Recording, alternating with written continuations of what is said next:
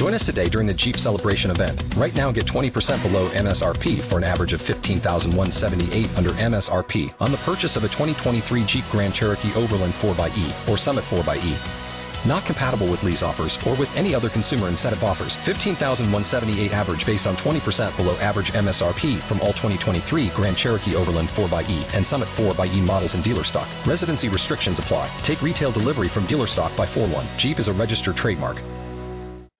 Blog Talk Radio.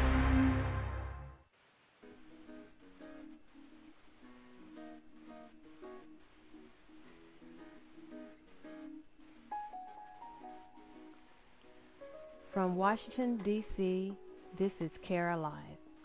Each week, we bring you some of the best conversations, interviews, news, and politics here on Care Alive.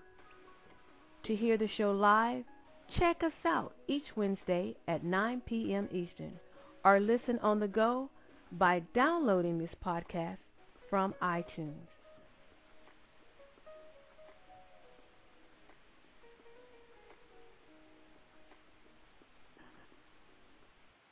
Welcome to Cara Live. This is Kara Pearson. Today is Wednesday, May 7th, 2008, and got two things on tap. The first is this week we want to talk about the yesterday's election, real brief, and then we have an interview with Cedric Maxwell, color analyst of the Boston Celtics. First up, though, the election. Yesterday, Barack Obama won by 14% in North Carolina, a margin that was way surpassed what was expected. And in Indiana, although Hillary won, Hillary was expected to win by an extreme large margin, maybe the 14%, but it was pulled by a narrow margin of only 2%. Go figure. The pundits had it wrong. It appears that the Jeremiah Wright, the bitter comments did not have the effect that the Clinton campaign was expecting. The question, I guess, that is out there now is, what is Hillary Clinton going to do? And the reason it is so resounding is because if you do the math for as far as delegate counts, vote count, popular vote, super delegates, well, he doesn't have a surpassed her yet in super delegates, but there are some super delegates that have swung his way and have switched within the last 2 weeks. But if you look at the count, Hillary will, and the math, there's no way, even if they go through all the remaining primaries, that she will win. So, and the fact that she also is running out of money. I understand, I heard today that she loaned her campaign, I think, another $6.4 million within the last couple of weeks. And I'm not sure how she's going to survive. She's not winning. So, again, as I was saying last week, I'm still trying to figure out what her strategy is. I can't imagine what it could be. And I can't imagine, I heard a pundit say that maybe she is setting herself up to be the VP on Obama's ticket. But as I've said in weeks past, I can't see him picking her as his VP. I don't think he necessarily needs her as she would have needed him. But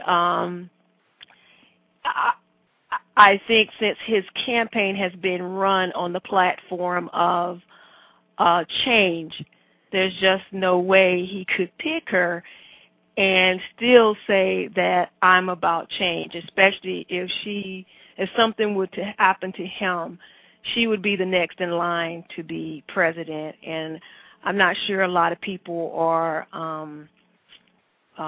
would like that, especially those that have been supporting him all along.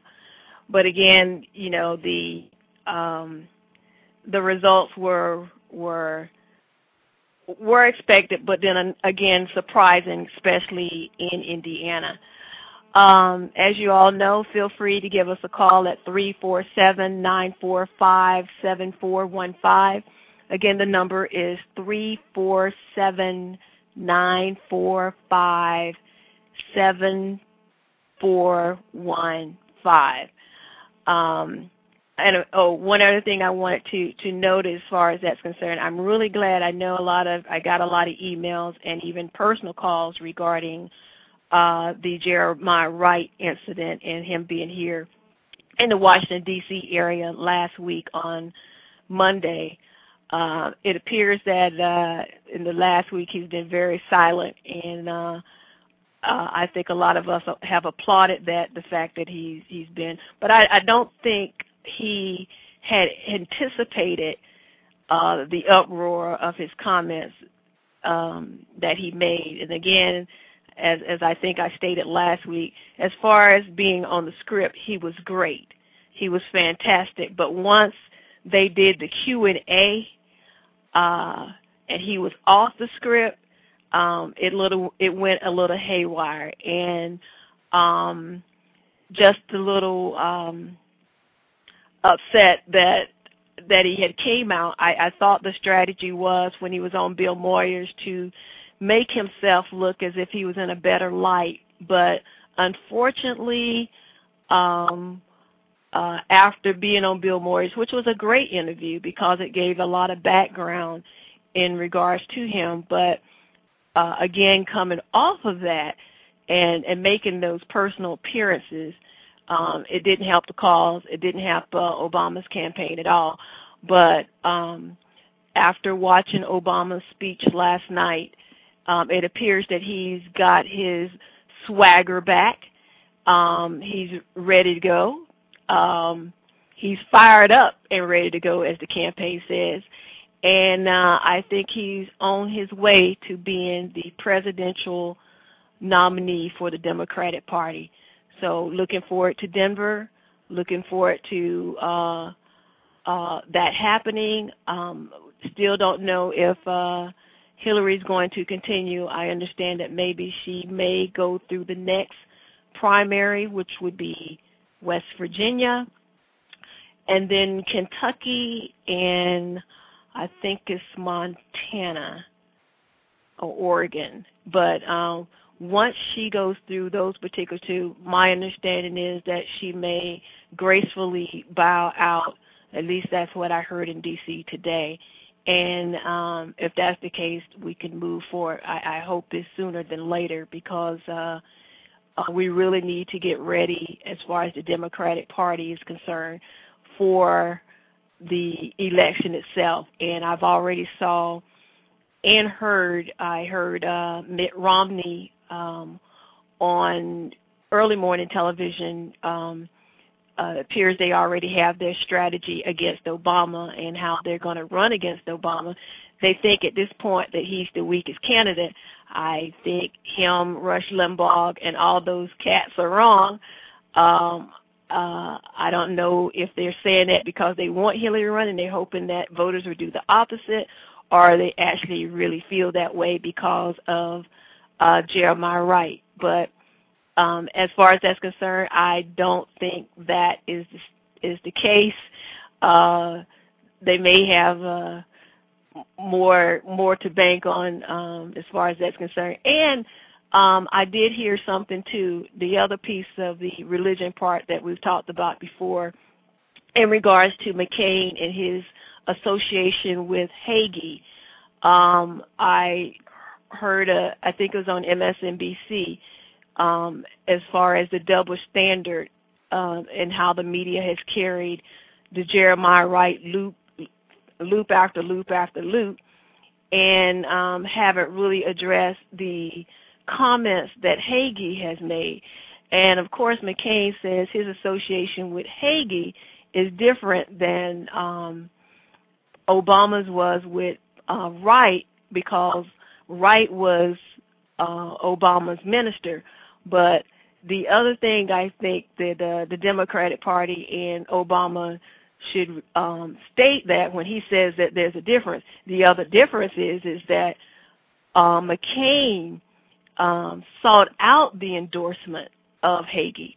So he wanted that association and he wanted that endorsement, and he said he's not going to relinquish that endorsement, and that he's only rejecting Hagee's comments and not the person himself. So, yeah, there is a double standard. The media has carried it a lot different, and we'll see how that goes in regard after June. And I say after June because at that point in time, the superdelegates should, as Howard Dean has said, made their decision on who the nominee is going to be definitely. So after June, we'll see how and what the Republican Party or how their strategy and ads are going to be in regards to Obama, if it's Obama, and the election itself. Anyway, as we move on, we have tonight, we have guest Cedric, and his nickname is Maxwell, Cornbread Maxwell, color analyst of the Boston Celtics. I'll get him on the conversation. Good afternoon, Mr. Maxwell, or evening at this point. Good evening. Welcome to Carol Live. Well, thank you for having me.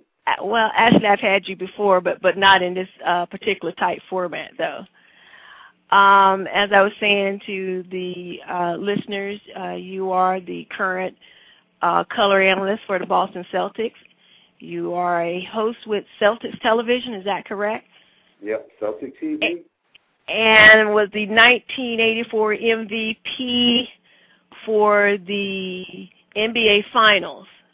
Yep. And if I remember correctly, that was between the finals for Boston versus the Lakers. Would that be right? No, in that 84? would have been 84. It would have been like 81. I was the MVP Finals. Oh, okay. Wrong year. It was me winning we won the championship in 81. Okay. I mean 84. It's the Lakers. Well, let's start out. We'll talk about some, since you're a color analyst and you are all about talk, and your comments are always critiqued. You know, you want to give you a chance to, before we get into this season and what's going on with the players this particular season, talk about some comments that you've made that you've been lashed out about. Last year I think it was towards the end of the season, you were called a sexist, and you were called a sexist because of a comment that you had made over the radio, I think, in regards to the only female referee in the league. Mm-hmm. And I think in passing, you were saying something about she should, based on a call that she had made, that she should go to the kitchen. Or be in the kitchen or something like that. In regards to that, you know, and I know you got a lot of flack for making that comment, but I don't know if you wanted to, you know, tell us, you know, exactly what you meant or what the gist of that was. Well, the gist of it basically was I was commenting about somebody else. The female referee is Violet Palmer, the only black referee, woman referee in the league. And she had made a call, and we've been talking about a particular guy that works with us that didn't really like her. And we were laughing about it.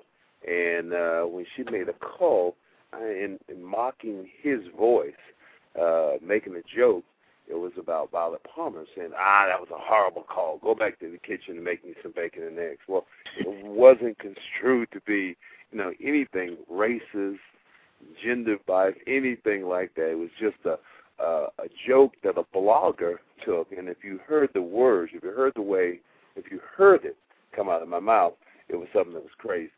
But if you read it, you would think that I was a sexist, and I think that's the furthest thing I would be, having a couple of daughters. And the bigger thing than that, you know, I would never, ever get into a situation where a woman of color or anyone of color, I would ever try to downgrade in any situation like that, because I just know how hard it was for her to get into that position of power and being in the league. And that's interesting, and I just want to, since this is online, just let everybody know that they can go out and listen to the comments themselves. All they have to do is just Google it, and they can actually find the actual audio for that, so and make their own determination on what they think, and based on how you've addressed it, to understand exactly what was meant, what was said. And fast forwarding to this season, the beginning of the season, you guys acquired Kevin Garnett. And with that said, with Kevin Garnett and the three powerhouses that you guys have, during, going back to comments being made, during Media Day, there's an article in, what was it on? Boston.com, and they were talking about how you said when you were talking about the Media Day, you called it Fraud Day. What did you mean by that? Fraud Day was basically about all the people who were there who hadn't been there in the last couple of years. We had about 200 additional media people, and not only was I calling the media fraud, everybody who was there, but basically calling myself a fraud for being there and celebrating the way we were. So it really wasn't anything that happened. I don't think anybody got upset by it. It was tongue-in-cheek, and at best, if you did get upset about it, my God, you better be able to take a joke and lighten up. So it's not that serious. No. I just wanted to start with those because I just wanted you to set the record straight and to be clear to the listeners exactly what you meant by those particular comments, unless someone called. Everything. Here's the basic thing. Anything that you say in the media today, and if you have a blogger or have your own line, I mean, you now have become your own news source. So right. If you want to take anything out of context, you're able to do that. And you don't have anybody there to, tell you were wrong, or, several stories about things I said about LeBron James having a Nike commercial which came to life. He had a three-quarter court shot. And it was a fan of the Boston Celtics that said, I need to be more like another one of our television broadcasters, Tommy Heinsohn, and I need to, get off the bandwagon and stop, biting on LeBron. Well, first of all, I didn't even make the comment. It was my broadcast partner that talked about LeBron making a Nike commercial come to life. So if you are in the media and if you are in the public, it is just one of those things that kind of goes along with the territory. Anything you say can be taken out of context and used in any way that somebody else wants to use it. Now, segue and moving into a whole different area and a whole different set of type of questions. Going back to Kevin Garnett and Ray Allen and Paul Pierce making the Celtics, actually basically what we're talking about as far as that media day, putting the Boston Celtics back on the map. And because, as you said, it has been quiet for quite some time, and with those three being there, it has, increased the ticket sales, and not just with in the Garden, but also anywhere you guys travel. So you have a past with the Celtics, and you played with you were on a team of powerhouses, which was McHale, Bird, and Parrish. How would you compare, that era with the era of the guys that are playing now? Because I know that you travel with them, as a media person now. What would be the major difference that you would say? Well, it's a different era altogether. I think that the guys, Kevin Garnett, Paul Pierce, you think about those guys are a lot more athletic, than we were then during our particular era. The game has changed for good and for bad. For the good part would be the fact they are a lot more athletic and able to jump higher and run faster, and they're stronger. For the bad, just the basic knowledge of the game. the nuances of the game, trying to find out how it's played, when it's played, and how you're supposed to make plays. That's something that the younger players still have not developed. Part of it because they don't have the experience, and part of it because you still have, remnants of high schoolers which are in this league, or young players who don't have the four-year experience of college. And I think really to polish and make them, better rounded players. So there's a lot of different changes in personnel and the way you play. But the bottom line is that, the game is going to be played by putting the ball in the hoop. And the Celtics have 3 dynamic players. And with that said, and you talking about the differences, on the outside looking in, I would say and think that maybe one of the differences when you think about the attitude or the disposition and personalities of the players now, especially as far as the work ethic, when you have Allen Iverson a few years ago when Larry Brown was talking about practice, he's on a press conference talking about it's just practice. Practice? What? Practice? Why is he so upset? It's just practice. So, I'm just wondering would you say or would you agree that that's part of the major piece too, is the work ethic of the players? Well, no, I don't really think it's that because I think for the most part NBA players work hard. Probably harder now than they did during my particular era because now basketball is a 24/7 sport. Guys don't really have an off season. They play all year long, be it the World Games, Olympics, all kinds of different settings and getting in shape. Whereas during my particular era, we played till June. We would, we won the championship. We'd win, we'd celebrate, and you'd have at least 3 months off to let your body heal. I think one of the differences now, because guys play for 12 months out of the year, they have a tendency right now to break down because their bodies, they never let their bodies recuperate from all the work and all the tear and breaking things down during the long period of a season. Oh, okay. I see where you're going with that, and I actually hadn't even thought about the fact that it's just not they just don't play just during the season itself. That you do have all these all-season activities that are going on, especially as it relates to playing the game. Mm-hmm. Yeah, it is those things which is a continuous process now, which kind of goes on and on and on. And the guys, for the most part, are there in the gym, and you see them working out and lifting weights and running, and they're staying in shape, pretty much all year long. Where during my particular era, we gave ourselves at least like we were kind of like bears. We give ourselves about 3 months where we hibernated, let them pretty much put on some fat, and got ready for the upcoming season. Start over and try to do it again, or do it all over again. That would be it. Fast forwarding into the season itself, at the beginning of the season, as we were talking about earlier, you guys got this new team practically, and a lot of projections were being made at the beginning of the season. People are predicting that you guys are going to take it all the way and actually win the whole thing.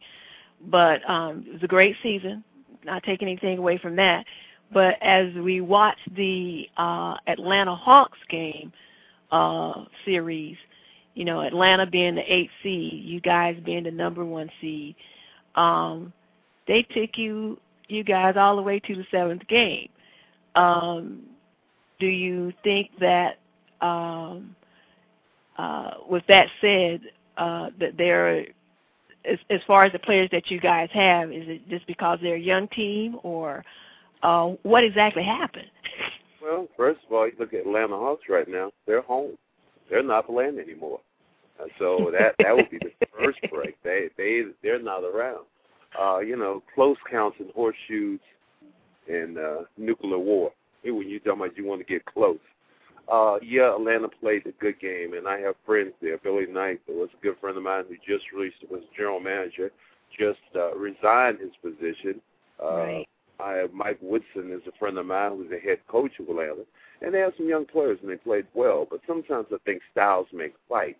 Atlanta was very athletic. They did a lot of things, and they probably played their best basketball. I mean, for the 3 games that they played in Atlanta, they played out of their minds, and the Celtics just in a couple of those games, it was just for the bounce of the ball that Atlanta was the better team. If you looked at it clearly, the Boston Celtics were the better team. In the 4 games they won in Boston, they won by an average of 24 points. So it was a close contest in the number of games, but the way the Celtics really dominated, if you look at the numbers, the Celtics were the dominant team. Okay, with that said, there's an article that was posted yesterday. The day's the 7th, right? Posted yesterday on sportingnews.com. And name of the article is Doubts Raised Over Celtics NBA Title Hopes, written by Sam Smith.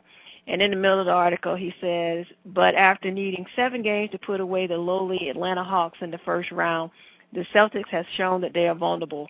The question now is whether Pierce and the rest of the team will run with Garnett or whether their second-round series against the Cleveland Cavaliers will ultimately prove Boston's undoing. He says some will say it's a good way to start waiting the Celtics from their revere of the last few weeks of the regular season as they ease into the postseason. His question is, he says, can they win it all when their so-called big 3 have historically been playoff failures? Well, if you look at it this way, Kevin Garnett has been the MVP in the league. He got to the Western Conference Finals. Paul Pierce got to the Eastern Conference Finals. So they have had opportunities. But the question I pose to you is Sam, is he playing? Is he the player or is he a writer? I think you have to look at it and take it in context of how guys get on the court and perform. At the end of the day, the pundits can write all they want to. Just listen to your broadcast a little bit earlier. The pundits were about Barack Obama, what was going to happen. This is going to be this. You have to let things play out. And until they play out, you don't know. At the beginning of the year, no one picked the Celtics to win the championship.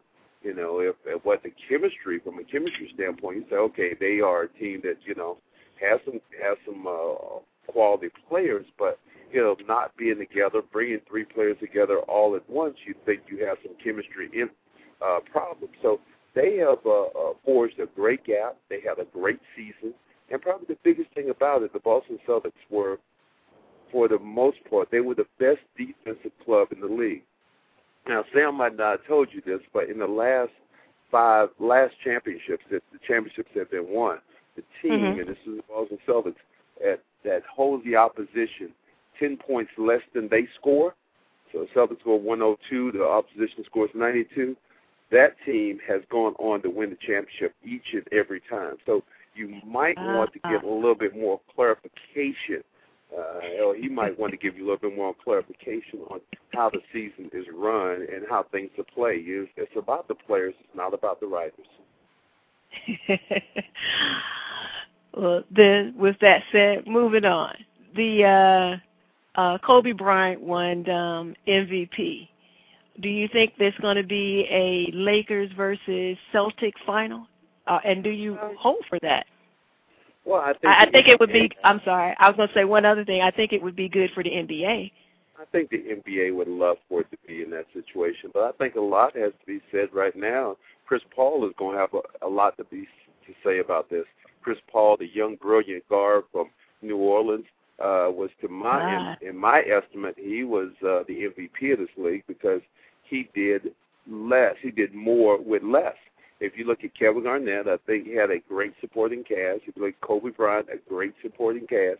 But if you think about Chris Paul, the guys that he had on his team to forge them into a team that right now is on the verge of beating San Antonio, the world champions, the reigning world champions, that to me is breathtaking because you can't name, normally people can't name the 5 starters right now for the New Orleans Hornets, where you can pretty much name those guys when you look at Boston or if you look at L.A. So a lot's going to be said and a lot's going to have to be done before, the Lakers get there, the Celtics get there. Obviously, Detroit is going to be a tough way to go because I think Detroit, frankly, to me, has more experience, championship experience, than the Boston Celtics. So it's going to be a long, hard road to hoe. And as much as the NBA probably would like it, I would like it, there's a lot of other teams that are going to have some say-so about that. Okay.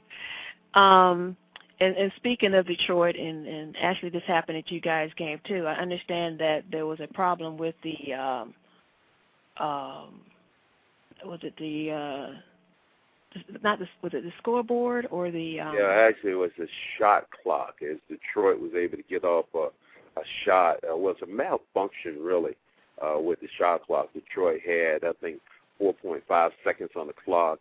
They inbounded the ball, took a couple of dribbles, got the half court. The clock went on, then went off, gave them a second and a half more, and Chauncey Billups drained a long three-pointer, which, the NBA has now pretty much said, look, it wasn't the right thing. It wasn't the right call.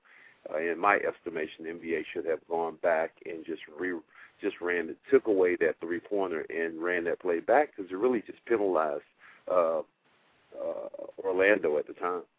Right. But and speaking of that, didn't you guys have a similar situation in Atlanta with the shot clock? Well, Atlanta's shot clock just went out. When your shot clock goes out, what happens that they used to have floor models that they would bring out.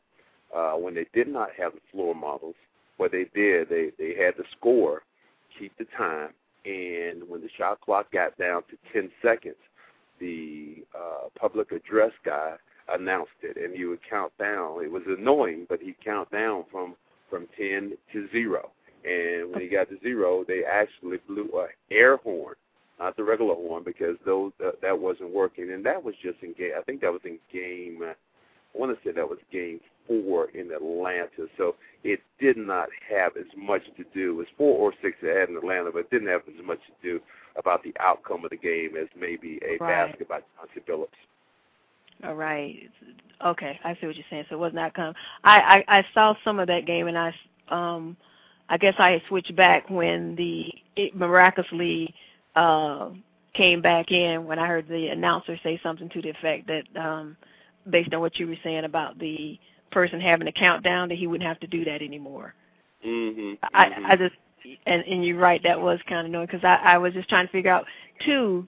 To me, it would kind of have an effect on the game, especially, the players are so attuned to looking up for the shot clock and knowing exactly where they're at all times and not, having to concentrate or wait for somebody to say something, Well, players have a way of adjusting them, and they will adjust almost to any situation, and all they want in any kind of sport or any kind of game is they just want consistency. So if you change those particular rules, and now you got the shot clock not working, and it might take the players 1 or 2 possessions to get used to it, but they'll get used to it, and they'll find a way to, go on and play and do what they need to do.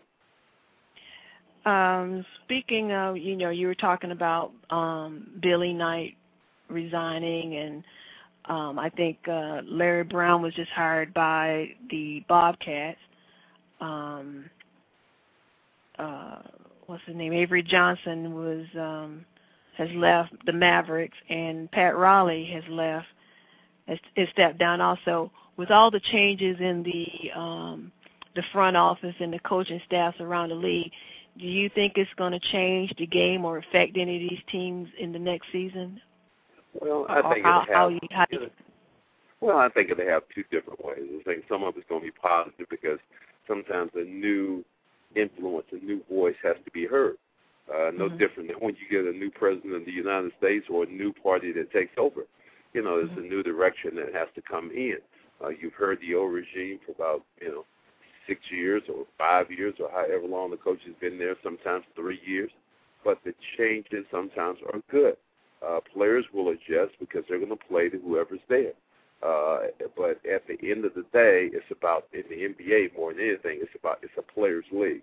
The players pretty much control it. If you have great talent, and we've seen over and over again, normally the best player in the league is either going to be in the finals or he's going to win the championship. And that's happened to the NBA over the last couple of years. Tim Duncan has been one of the best players in the league. LeBron's been one of the best players in the league, been in the finals. These are just that's what makes it a players' league, and the adjustment has to be more so on direction of sometimes of rules. I think that's how the coaches kind of affect who goes in and out, but players ultimately control the results of the game. Yeah, I was really surprised when I heard that Pat Riley was leaving. Actually, I'm a big fan of his. Is he actually retiring from basketball altogether? I haven't heard any a press conference or announcement from him in regards to what his status is or his future plans. No, have you even heard? Well, what he did, he actually stepped down from his position as coach of the team. Now, what he is, he's the president of basketball of the team. So okay.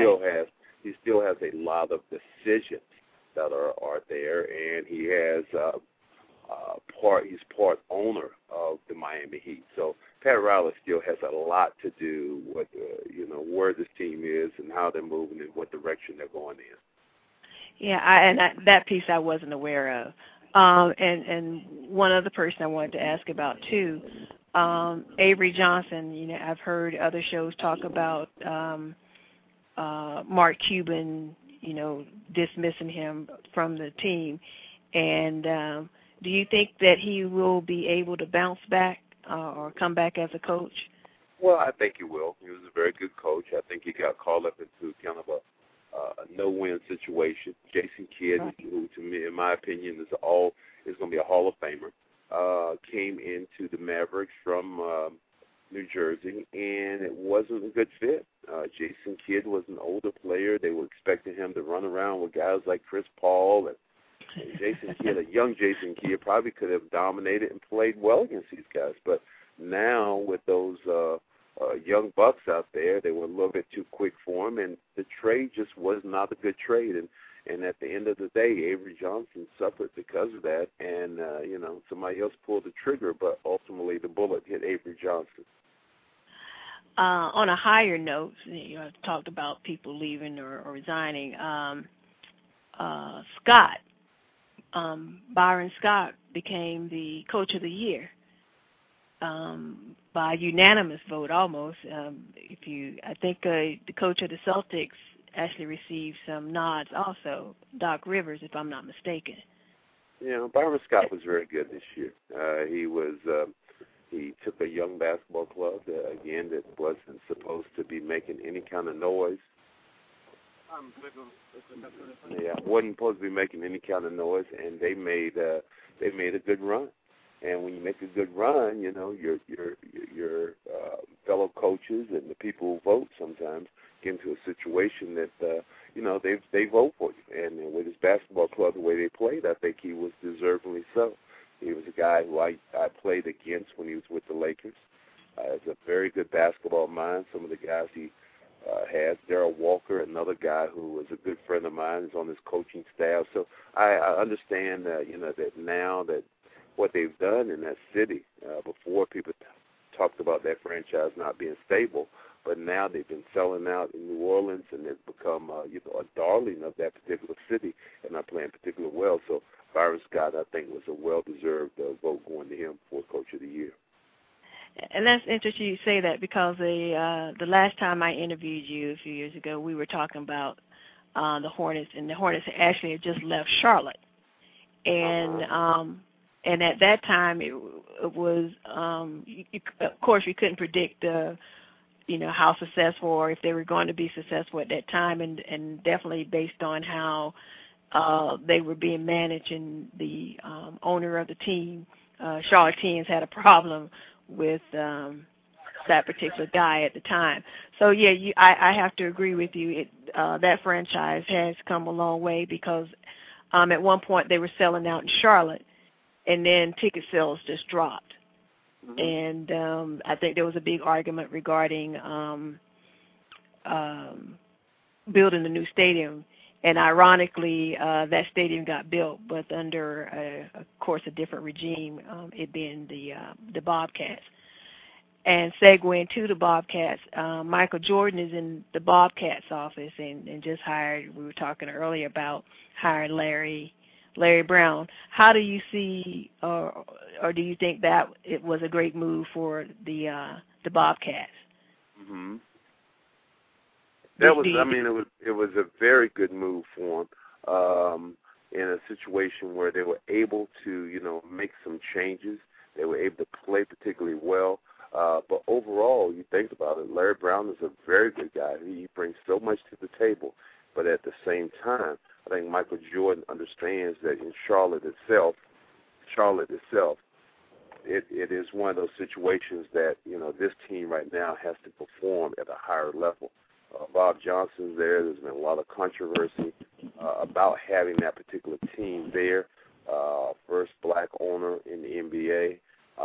So I think there have been a lot of different things. And probably the biggest mistake I think that they made wasn't about Bob Johnson getting the franchise, because I think that was a good choice. But I think the biggest thing was they came in the league a year too soon. They had an old arena that they played in outside the city, and they went back to that arena for their first year coming back into the league instead of waiting 1 year and letting the ghost die a little bit more and separating themselves, and then eventually going downtown where they had the new building. You think that is part of the issue as far as their ticket sales and how people in Carolina accepted the team, because of the fact that they needed to let the Hornets piece kind of fade out more? Yeah, they just didn't let it fade. They just didn't let it fade out enough. They sometimes you get caught up in trying to get it back too soon, and and then you make a mistake of coming back the other way. I think that's one of the things that come back. You understand that you want to be in a hurry to get back, but at the same time there was no separation, and by not having separation, I think there was still a lot of anxiety, about the coach, about the team, about the city, and frankly, people did not vote really to want that organization to come right back and vote. They wanted, a lot of people voted against that. So it was kind of a crazy situation how it all kind of played out. Yeah, I was in Charlotte at the time when the team came back when they acquired the Bobcats in Charlotte. And I was thinking maybe the reason that it was, one, I didn't think Bob Johnson's staff knew how to market and promote. I think they thought it was just going to be instant, and they would have instant fans because, Carolina is basketball country.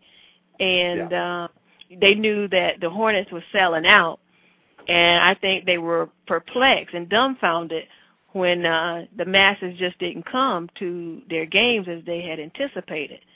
Well, I think the product. I think you had the product that was not a good product. You had a lot of younger players. You did not establish any allegiance there at all. And when you didn't establish any allegiance, you find it a little bit harder to bring people back in the fold because they didn't have anything to connect with. Well, I think Bob Johnson, being a businessman, I think all he looked at was the numbers. And he knew that when, I can't remember the guy's name who owned the Hornets right off now, but when he brought the Hornets into Charlotte, that automatically fans came to the arena in droves. They were selling out there from game one for how many seasons? 10 seasons in a row? It was a double digit. Well, there was a situation there which was completely unique. And the uniqueness of that was the fact that it was the first time Charlotte had ever had a professional franchise. And when your first time having a professional franchise, seeing NBA players up close and personal. I mean, people came in Charlotte more so not really to view basketball, but they came more as almost like a cocktail party. You see the same thing happening right now in New Orleans when the New Orleans Hornets went to Oklahoma, and they played there for a year after the Katrina disaster. It was a social setting, a social gathering, and became more than basketball. And when that happened, people came really to see the team. So you had the uniqueness of it being the first professional franchise in North Carolina in a stable situation. Well, they had some ABA teams, but those ABA teams played in 3 different cities. They played in Charlotte, they played in Greensboro, Greensboro and Raleigh, and it was the Carolina Cougars that back during the 70s.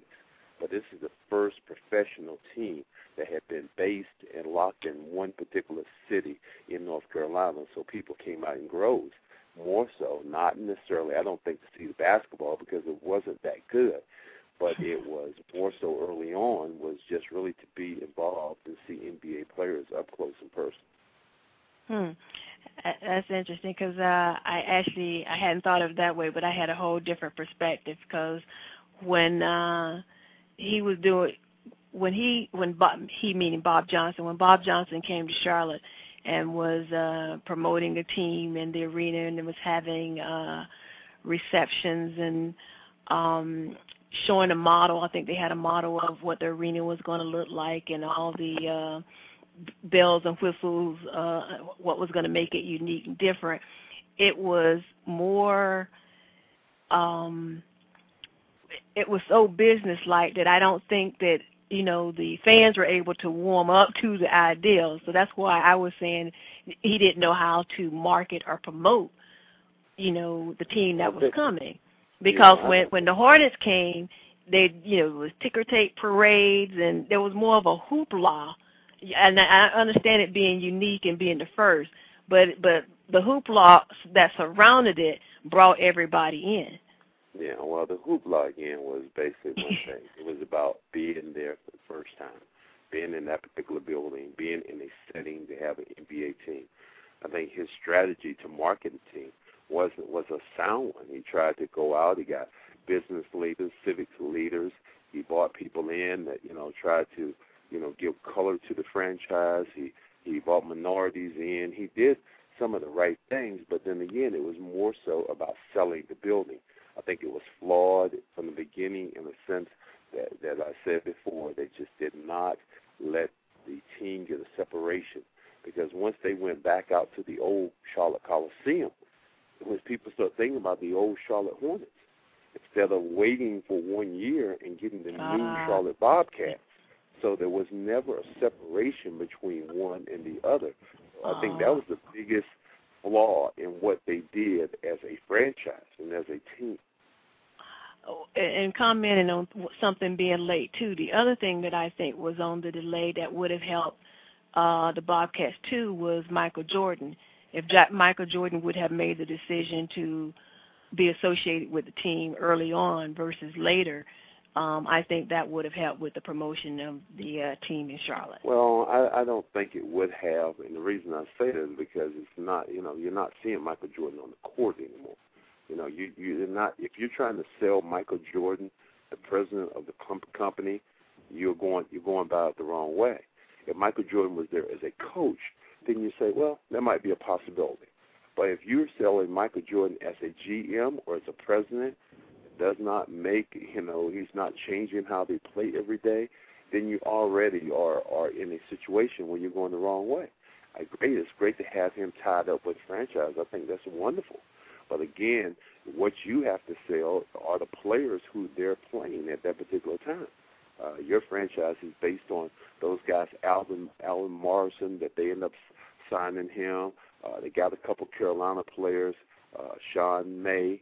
They brought him in. But overall, I think just that so far that the chemistry of their basketball team has not gelled, and people have not warmed up to it.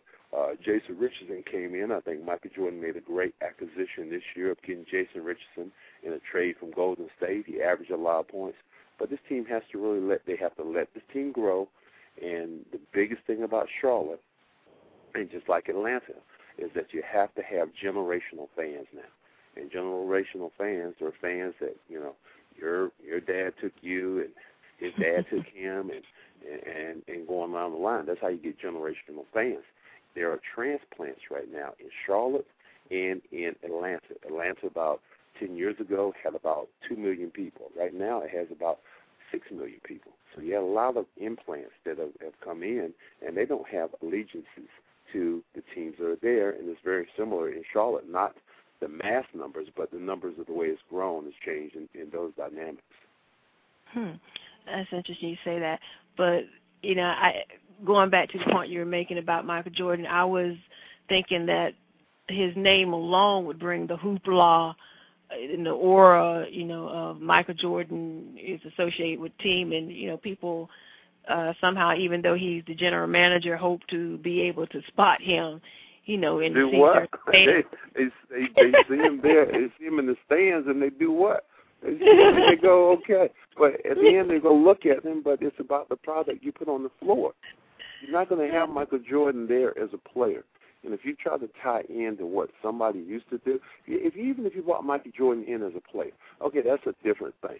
If you brought him as a coach, that's a different thing. But if you bring him as a front office person, and you're trying to sell tickets because Michael Jordan is in your front office, that doesn't work. Because Michael Jordan so far has not been that kind of front-running person, that person that you look at and go, okay, this is where we're going. This is Michael Jordan making decisions. See, that was the impression that I got, that the reason that Bob Johnson wanted him with his organization. Because if I on the outside looking in, and I don't know how true this is, but when he first approached Michael Jordan regarding being, and I don't even know what position he approached him with, Michael Jordan was not interested at all. And to me, it sounded like, whatever it took to get Michael Jordan in, we just want, I don't know, but I got the impression that Bob Johnson just wanted Michael Jordan's name associated with his team. Michael Jordan, i.e. North Carolina. I got a North Carolina team. 1 + 1 = 2. Let's make it happen. Well, if you're looking like that, you're going wrong. I think that what will happen, you'll have a greater impact with Larry Brown as the head coach of that team, because, again, you see him in day-to-day operations. Every time that team sets foot on the floor, from a standpoint of coaching, I think he brings credibility. Here's a guy who's won a championship, who's been involved in North Carolina basketball for a long period of his life, a Hall of Famer in the coaching ranks, and a damn good coach. So you're going to have a bigger impact, in that way. If you brought Michael Jordan in as a coach, then, it'd be completely different. Now, that statement I have to totally agree with, because I think Larry Brown, just like you said, is going to be a great asset to the I'm about to say Boston Celtics, to the Charlotte Bobcats. And I'm looking forward to seeing what they do next year as a team. And you were talking about naming 5 people on the Hornets team. I don't think I could name the starting 5 on the Charlotte Bobcat team. Yeah. And that's the problem. Is Okafor still there? Okafor. What I pronounce his name? Yeah, Okafor is still there. Mecca Okafor is still there. Okay, that's. He was the second pick in the draft a couple of years ago behind Dwight Howard. But you just look at it from a talent standpoint. Here's a team that's going to struggle with their identity. They're trying to find ways to get involved and go on. Ms. Pearson, my phone is beeping right now. I'm about to lose you. My battery is dying. Okay, it was ending anyway. I greatly appreciate it. Thanks again. Thank you very much. I appreciate it. Thank you. Have a great evening. Bye-bye. Bye. And thank you all for listening to Cara Live. Check us out each week at Blog Talk Radio /Cara Live. The number here is 347-945-7415. And again, we're on each week, Wednesdays at 9 p.m. Eastern until 10 o'clock. Feel free to check out the website, and we look forward to next week's conversation. And thanks again for listening to Cara Live.